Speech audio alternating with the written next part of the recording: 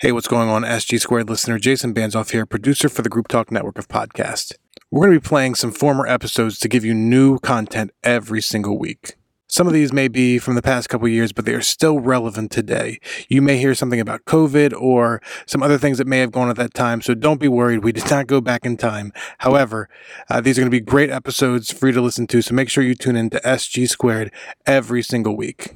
Now on to the episode. Hello, and welcome to SG Squared. Steve Gladen, Global Small Groups Pastor at Saddleback Church, pulls from his 20-plus years of small group ministry experience to encourage and equip listeners to lead more effective small group ministry. Sit back, learn, and enjoy SG Squared with Steve Gladen.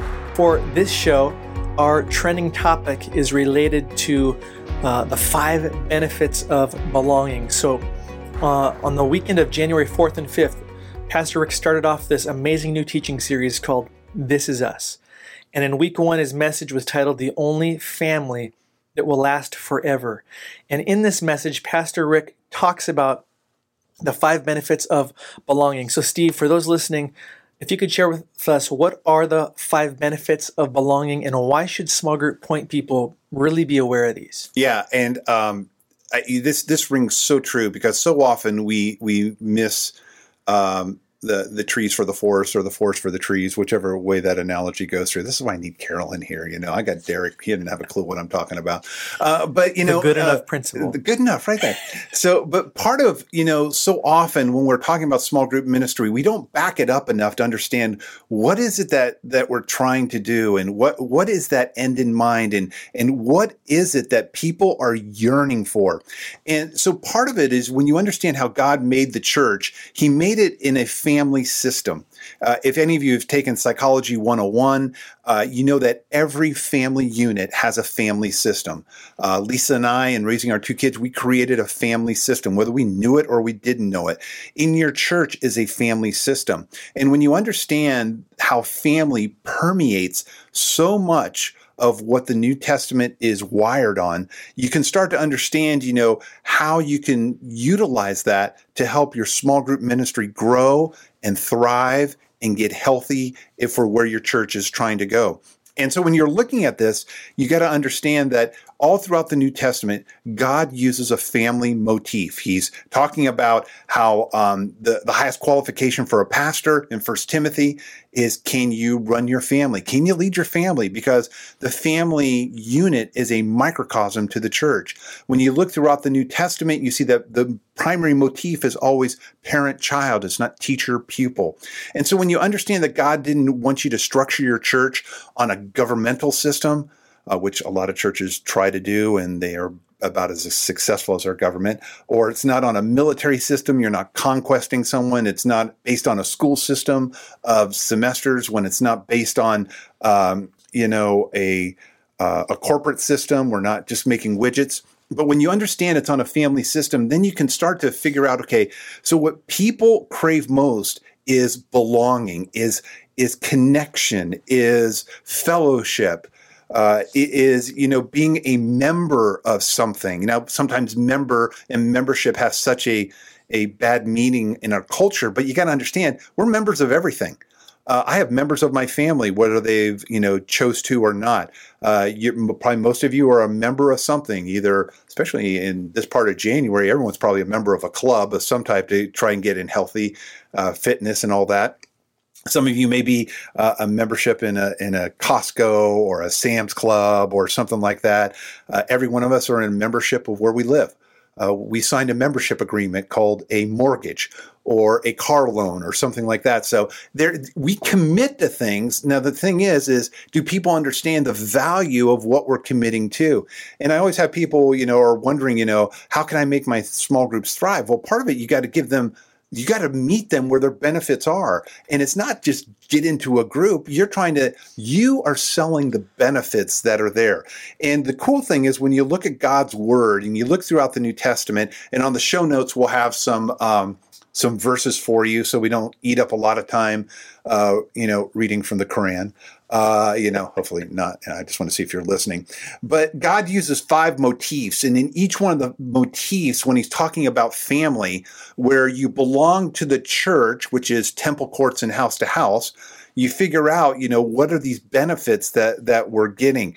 And the benefits of belonging are going to be important for you to hammer on so that people can understand that that's their felt need. When you look at commercials, they're trying to sell you on benefits and you're buying into it. And in the same way in the church world, you got to think through these 5 and go, do I have testimonies on each one of these 5? Is my pastor preaching on each one of these 5? Do our people understand it so that you can do it? So let me just jump into that really quick. There's 5 analogies that God uses about the family. One of them is he talks about God's family. He talks about the family of God. Another one is God's temple. He talks about being in God's temple. The third one is he talks about Christ's body. And the fourth one is God's flock, and then God's garden. And in each one of these that you'll see in the show notes, each one of these is talked about in Scripture, but has a benefit of what we're doing in small group ministry. So let me go through these. The first one, God's family.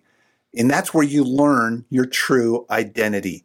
Part of all of our problems is we associate our identity in a zip code we live in an ornament on a car, in a label on our clothes, on a fruit on our devices. We get hung up and we're trying to always identify with something. And part of it, we just forget that our identity is in God and in God's family, the bride of Christ. And so part of the beauty of groups is they help you figure out authentic community. They help you understand, your identity is not in the clothes that you wear, in the name on your business card, in where you sit in your office, and what you do for a living. Your identity is tied in Christ. And when people can find out that in community, that identity can be figured out, that is going to serve your ministry strong. Number 2, in God's temple, I'm supported by others. And this is part of what we try to help people understand is that you've got to understand not only that do you need to support others, but at some point in time, you're going to need to be supported. And it's never, scheduled. Our small group, we were closing out the year. We had planned a great party and everything. And somebody in our small group had a severe accident, got a severe concussion, a head injury, head trauma, and was in the hospital and ICU for 13 days. Well, that changed our whole small group. And our small group rang in 2020 in a hospital waiting room because we got kicked out of his room, but in a hospital room, waiting room because we were there to support. There was no way we were going to do a party without being close to the people we're with. And so often you find out in this culture that our blood families get scattered and our spiritual family is the only thing that's going to be there in the long run. The third one is he has the analogy of Christ's body. And in the small group, one of our greatest values is I discover my unique value or my unique giftedness. And when you use the giftings that God has given you, when you discover how you fit in the body, in your small group and in your in the temple courts too, when you discover that, the natural byproduct is value. And when you feel value, you give time. You look at the 350 people that are on our leadership team in the small group network. They don't do it because of the money, because there is no money. They don't do it because they have time coming out of their ears. They do it because they understand how they fit in the body in Christ and how they're making a contribution. And part of what you've got to help people in your church understand is that when you're in a small group, you're going to discover your value. They're going to get to practice in your small group using the value before they may be using it in the church. And it's a great leadership factory there. A fourth benefit is the analogy of going off God's flock. And that's where I receive protection. Because when you receive protection in the church, and the church is designed, when you look at Scripture, it is designed as to be protective of the flock. The shepherds protect the flock, but also you help them understand that there is protection in your small group. That's where we have that phrase, you want to confess your temptation before you confess your sin, because the body of Christ, the small group, will help people feel comfortable enough, because their identity is in Christ, comfortable enough to confess the things that they're thinking about before they actually act on them. And the beauty of that is that there's a form of protection that happens inside your groups when authentic community happens, when people are functioning the way God wanted them to through the Great Commission and the Great Commandment.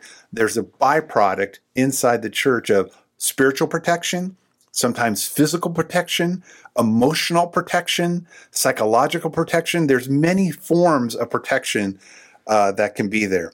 The fifth benefit that we've got to help people see, and that's when it talks about in God's garden, the motif in God's garden, and it talks about I become productive. And when you look at people in a small group, when they're functioning the way God wants them to, you're going to see that they're going to be more productive.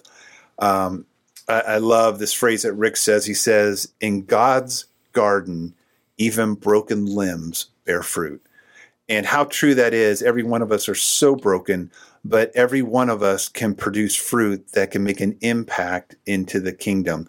And when you look at these last two, when you look at number 3 and number 5, you can see how they pull together in not only people doing, their part in the body of Christ, in producing value, but also when you are doing that, you're bearing fruit, and you're bearing fruit not only just in contributing in your giftedness, you start to bear fruit in sharing the gospel with other people. And one of the benefits is it doesn't start with you. You're a witness. When you're talking about this whole garden motif and bearing fruit, you see that, a witness is just somebody who's just on the stand telling, hey, this is the way it happened. And when you're a witness inside your communities that you live in, when you talk about where you live, where you work, the sports clubs that you're in, the clubs that you're a part of, you'll understand that you can be a productive follower of Christ because you're helping others come into that.